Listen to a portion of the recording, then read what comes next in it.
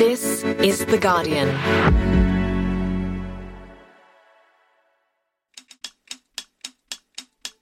I'm Gabrielle Jackson, coming to you from Gadigal Land, and this is The Full Story, Newsroom edition, where Guardian Australia's editors discuss the news of the week. Well, look, I'm not looking for sympathy and I'm not looking for an excuse. Last week, a video of Barnaby Joyce emerged.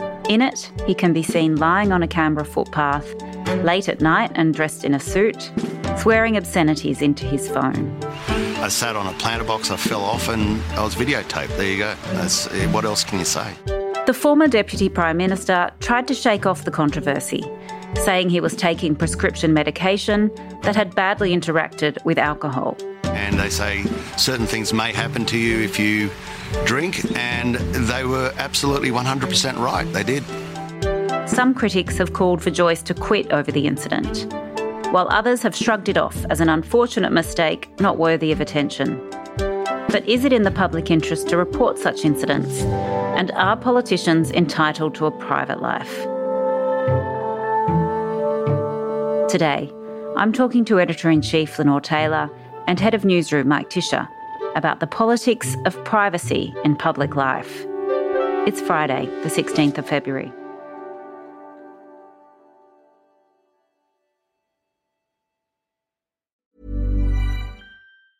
Tired of ads barging into your favorite news podcasts? Good news. Ad-free listening is available on Amazon Music for all the music plus top podcasts included with your Prime membership. Stay up to date on everything newsworthy by downloading the Amazon Music app for free or go to amazon.com/news ad free. That's amazon.com/news ad free to catch up on the latest episodes without the ads. Finding your perfect home was hard, but thanks to Burrow, furnishing it has never been easier. Burrow's easy-to-assemble modular sofas and sectionals are made from premium, durable materials, including stain and scratch-resistant fabrics. So they're not just comfortable and stylish, they're built to last. Plus, every single Burrow order ships free right to your door. Right now, get 15% off your first order at burrow.com/ACAST. That's 15% off at burrow.com/ACAST. Good morning, Lenore. Morning, Gabs. Welcome back to Newsroom edition. Thank you. Good morning, Mike. Hey, Gabs. How are you going? Barnaby Joyce has been back in the news again. It's raised an age-old issue for the media. What is the line between public and private in political coverage? Yeah, well, the line is murky and it kind of shifts around, so it is a difficult question. I don't think anybody's arguing that it was wrong to report on Barnaby's sidewalk interlude. You know, a shadow minister lying on the ground talking obscenities into his phone. You know, I think that's a story. His wife, Vicky Campion, who you'll remember was his media advisor, so she's quite versed in these things, kind of immediately tried to deflect it off into the person who took the footage of him was a horrible person for not wanting to help him and, you know, whatever, maybe, but that's kind of not the point. And then they were talking about how he's on medication and, you know, mix it with alcohol, that's bad. Well, yes, true. Also not entirely the point. His party leader wants him to stand down. That gets into the, you know, internecine fights in the National Party. I guess for reporters and editors, it raises the questions about where we draw the line about reporting on politicians and their private lives. And the truth is, as I said, that's a murky line, but, you know, we reported on this story and I think that's the right thing to do because of his position, because it was public. I think it was clearly in the public interest to explore it. But, you know, then it does raise questions like, do we report on every politician that gets drunk? I mean, that would be a lot of stories. And, you know, journalists have been known to over-imbibe occasionally themselves. So there's no clear lines here is what I'm trying to say. It wasn't Barnaby Joyce's first rodeo, Mike. Does that also feed into how it's reported, or does that feed into, like, making it more in the public interest this time? I think it does in this case because I guess you always have to try to ask yourself, which is, what is the actual public interest in the story? It's not that people are interested in it. It's obviously quite different. And I think in this case, the public interest argument is that it goes to his competence, his ability to do his job, his character, perhaps. As Lenore said, many of us have had experiences with alcohol. People in glass hotels. Many of them quite bad. But when you've had a succession of very public incidents and you are a minister or a former minister or a former, prominent politician. Or a person who wants to be the National Party leader again. It does go partly to your character and to your judgment. In some cases, if you really have an alcohol problem, obviously not privy to Barnaby Joyce's intimate medical details, but if you're addicted to alcohol, then that is obviously goes to your competence to do your job as well. I think that is the public interest in this case, and I agree with Lenore that in this particular instance it's fairly clear, but in many others it is definitely not. It's tricky. Yeah, what are some of the others where you maybe have had to battle this issue about public and private, Lenore? Well, there's lots of them. I mean, with Barnaby, there was the original story about his relationship with Vicky Campion and her pregnancy. And in that case, the first problem for us was verifying it. I mean, everyone had heard the rumours, but we couldn't verify that it was true, and he wouldn't talk about it. The Daily Telly took a picture of her, obviously pregnant, and that was what started the story going. Now, I had some problems with her being on the front page of the Daily Telegraph pregnant because, it's really a story about him rather than her. But that was the way that they verified the story, quite graphically, and I do think that was a story.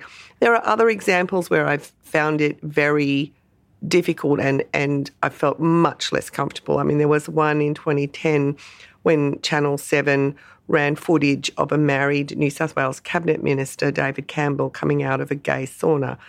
And their initial justification was, well, he drove his official car there. I mean, really? This guy had not told anybody, that he had gay relations. And it was a complete secret. They also justified it in that he was married and used pictures of his family on his political material. I felt much less comfortable with that, and it caused a really big debate at the time. I mean, some people made a point, which I guess has some credibility, that he had been police minister, and having a big secret like that leaves you open to pressure, bribery, whatever. Others, like former High Court Justice Michael Kirby, said it was just straight-out homophobia. That was a really tricky one, and I don't think I would have published that one. I mean, there's many, many more, but they're just two that come to mind. You also have to take into consideration the fact that they are curating a particular view of their private life, as all politicians do. And I think, most recently Scott Morrison's probably the most obvious example of this, of how he, not that I'm suggesting there's anything not valid about the way he presented his private life, but they might go out of their way to show them interacting with their family, like, I'm a completely normal guy, I'm a normal suburban dad. That was his shtick. Everyone has their own one, but generally a kind of, I'm like you, I'm like the people who they want to vote for them. And if that curation of their private life is at odds with the reality, then that muddies the waters further about whether it's justifiable to report something that, disrupts that picture, I think. Yeah, I mean, I think that line is also malleable. If it's a strong family values politician who votes on lots of social issues in that way and makes a huge deal of it, and then you find out that, there's multiple affairs going on or other things in their private life that completely contradict their public strong stance, that's one thing. But if it's just, a backbencher who put a picture of him and his wife on, or her and her husband on the website, and is having a consensual affair with someone who they're not in a position of power over, well, that's just their private life. Like, it happens. It used to be said that was one of the defining things, that we reported on things that were either contradiction in terms of a politician's public duties or conflicted with their public persona, so that there was sort of blatant hypocrisy there. But, it's just not always an easy line to draw, I don't think. There has been some issues raised this week about the standards expected of politicians, and some female MPs spoke out in The Guardian saying, we need to enforce better standards. Are we holding them to a higher standard, and should we? I think we need to separate those issues out. I mean, the issue of how politicians behave and the rules and repercussions for that enforced in the Parliament is one thing. We have to decide what we think is in the public interest and what we think is an acceptable level of privacy for politicians to have. And I think they're sort of two slightly different things. I mean, we've never claimed to have the right to report on everything that we know about a politician. And that's not because we're in some kind of incestuous club or part of a bubble or whatever. It's because they do deserve some degree of privacy. And I think that's sometimes lost, certainly in the social media debate. It's like everything they do should be out there, and if a journalist knows something and doesn't report it, they're somehow complicit in some terrible cover-up. But I do think politicians have a right to some degree of privacy.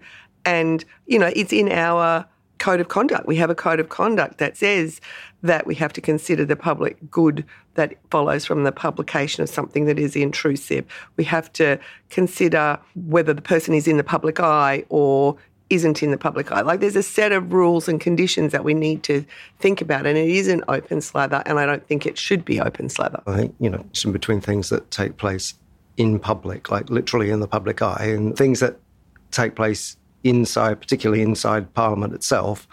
If we're talking about things like sexual harassment and inappropriate behaviour of that kind behind closed doors, that is obviously, the fact that it's in private doesn't mean it shouldn't be reported on. No. If we know about it, it should be reported on when there is the evidence for it. But as far as people presenting themselves in public, I think, I'm just trying to imagine what it would be like in our workplace if someone was filmed lying down drunk in the middle of the street. I think to say that's not appropriate behaviour for anyone, but like, we don't expect the people to be saints, but I think there is a minimum level of behaviour that perhaps people in other jobs could to some extent get away with, but that one was certainly well above on the line. But then there's also the question of how vigorously we pursue these sorts of things, and this is really tricky. So I always felt a little bit uncomfortable with the fact that broadsheets often waited till a tabloid published something and then jumped on the bandwagon, but wouldn't have published it themselves first.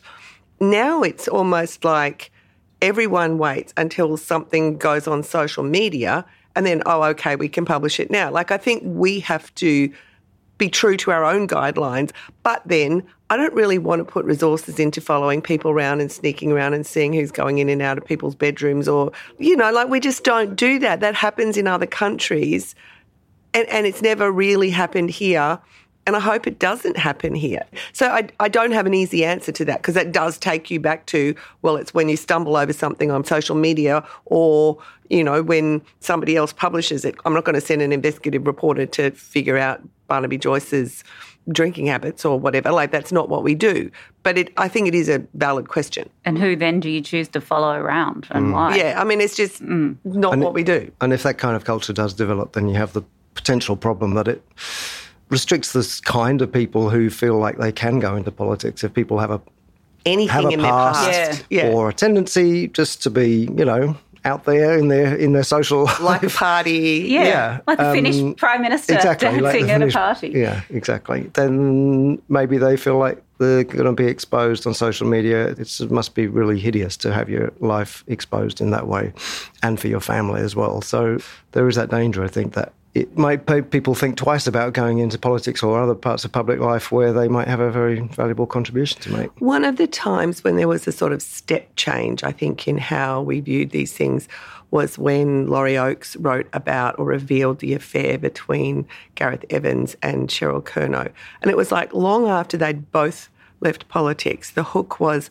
her publishing her autobiography, which was called Speaking for Myself, but she'd left out this affair, which happened around the time when she defected from the Australian Democrats and went to Labor. So there was sort of a political backdrop to it. And that caused a huge debate in journalist circles. I remember I was with John Howard and the travelling press pack in Berlin when the story broke.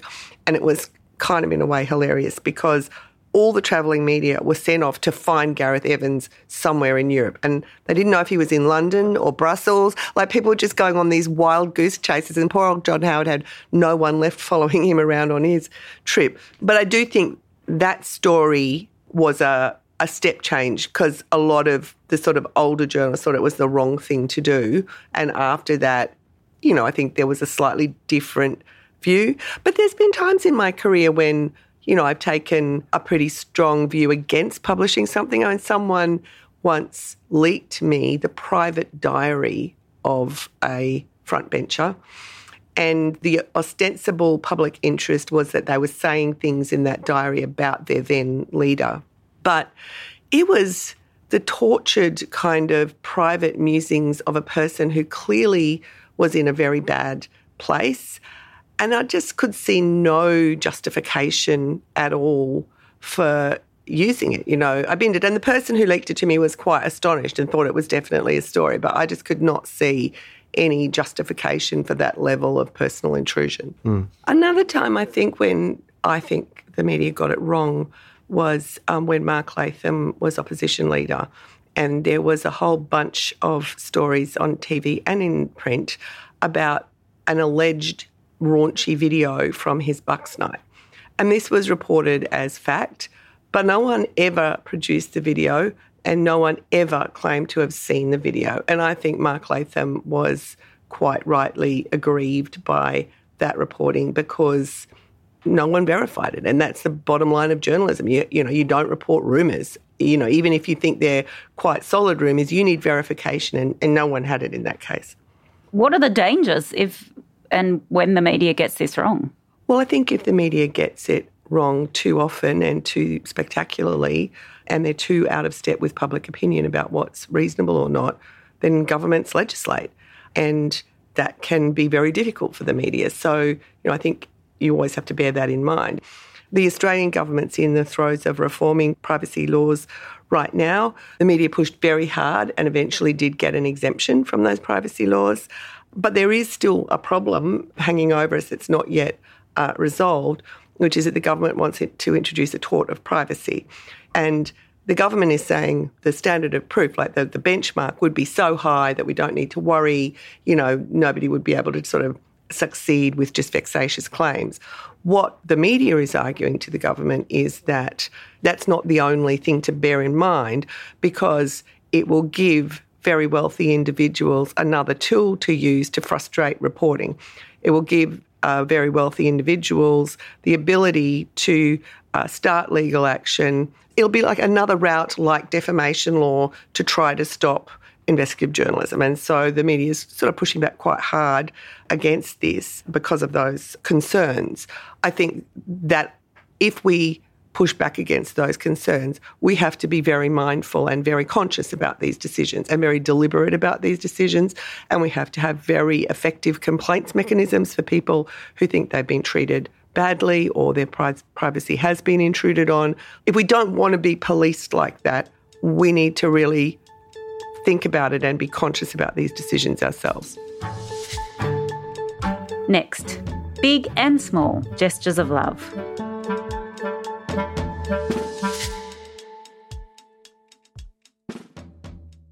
Hey, Jane Lee here with a quick note about The Guardian. Guardian Weekly is the only place you can receive The Guardian's independent journalism in print in a magazine that gets delivered to your door. It covers global news, long reads, the environment, and more. The Guardian's offering new Australian subscribers 12 issues for $12, which is 90% off the normal price. The offer's only available until the 11th of March. So just search Guardian Weekly subscription to find out more. And for the full terms and conditions, head to theguardian.com/weekly terms. Thanks. Hey, I'm Ryan Reynolds. Recently, I asked Mint Mobile's legal team if big wireless companies are allowed to raise prices due to inflation. They said yes. And then when I asked if raising prices technically violates those onerous 2-year contracts, they said, "What the f*** are you talking about, you insane Hollywood ass?" So to recap, we're cutting the price of Mint Unlimited from $30 a month to just $15 a month. Give it a try at mintmobile.com/switch. $45 up front for 3 months plus taxes and fees. Promo rate for new customers for limited time. Unlimited more than 40 gigabytes per month. Slows full terms at mintmobile.com. Tired of ads barging into your favorite news podcasts? Good news. Ad-free listening is available on Amazon Music for all the music plus top podcasts included with your Prime membership. Stay up to date on everything newsworthy by downloading the Amazon Music app for free. Or go to amazon.com/news ad free. That's amazon.com/news ad free to catch up on the latest episodes without the ads. Now we come to what we can't get out of our head. Mike, I'll start with you. What can't you get out of your head? So my story this week is a much more wholesome one than all the things we've been discussing so far. It's just a Valentine's Day story which we ran, where we asked readers to send in examples of how their partner made them feel loved, I guess, is the question. Yeah, that was the actual question that was put to them. And I don't know if the answers we published were representative of the entire post bag, but they're very, how do you put it, like minimalist. Very, very small gestures. Are you demonstrative, Mike? No, I really liked it. I thought it was actually real things that people liked, which included things like the headline is, "He always de-seeds my tomatoes, 17 little gestures that make you feel loved." Other ones were like filling the car up with windscreen water fluid without telling them. And yeah. I love the de-seeding the tomatoes. De-seeds tomatoes. I wish, no one de-seeds tomatoes. And a huge rift has been exposed in de-seeding tomatoes in this podcast group. Lenore, what is it for you this week? Well, while we're on love, Albo and Jodie Hayden are engaged, and the news broke on Thursday, and it's just a really happy, nice story. He apparently had proposed on Valentine's Day, which some people might think is cheesy, but I'm not going to take any shine off their parade. I'm very happy for them, and they seem really happy. I really want to see Toto walking down the aisle. He definitely will. That's my one request for this wedding. I think you're going to be completely fulfilled on that front. The first dog, as our deputy editor David Monk called him today. I really want to see a downbeat Marrickville wedding. At the Bolo. All the local spots. I'm going to put money on them not getting married at the Marrickville Bolo. I suspect you may be right about that. Has there ever been a Prime Minister who got married while in office? Apparently not. Not that I can Not think in Australia. Of. No. Wow. Interesting. Well, anyway, congratulations to them is all I can say. Me too. Thank you so much for joining us today, Lenore. Thanks, Gabs. Thanks, Mike. Thanks a lot.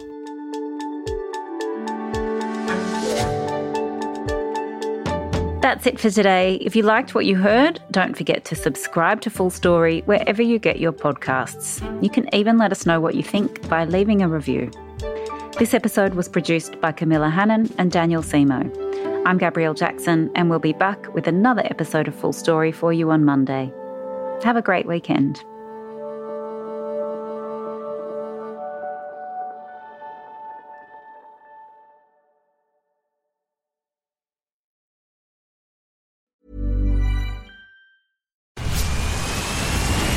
Where's that dust coming from? Still finding debris after vacuuming? Eufy X10 Pro Omni Robot Vacuum has 8,000 PA of powerful suction to remove debris deep in carpets. And it's totally hands-free. Want to know more? Go to eufy.com. That's EUFY.com and discover X10 Pro Omni, the best-in-class all-in-one robot vacuum for only $799. Tired of ads barging into your favorite news podcasts? Good news. Ad-free listening is available on Amazon Music for all the music plus top podcasts included with your Prime membership. Stay up to date on everything newsworthy by downloading the Amazon Music app for free or go to amazon.com/news ad free. That's amazon.com/news ad free to catch up on the latest episodes without the ads.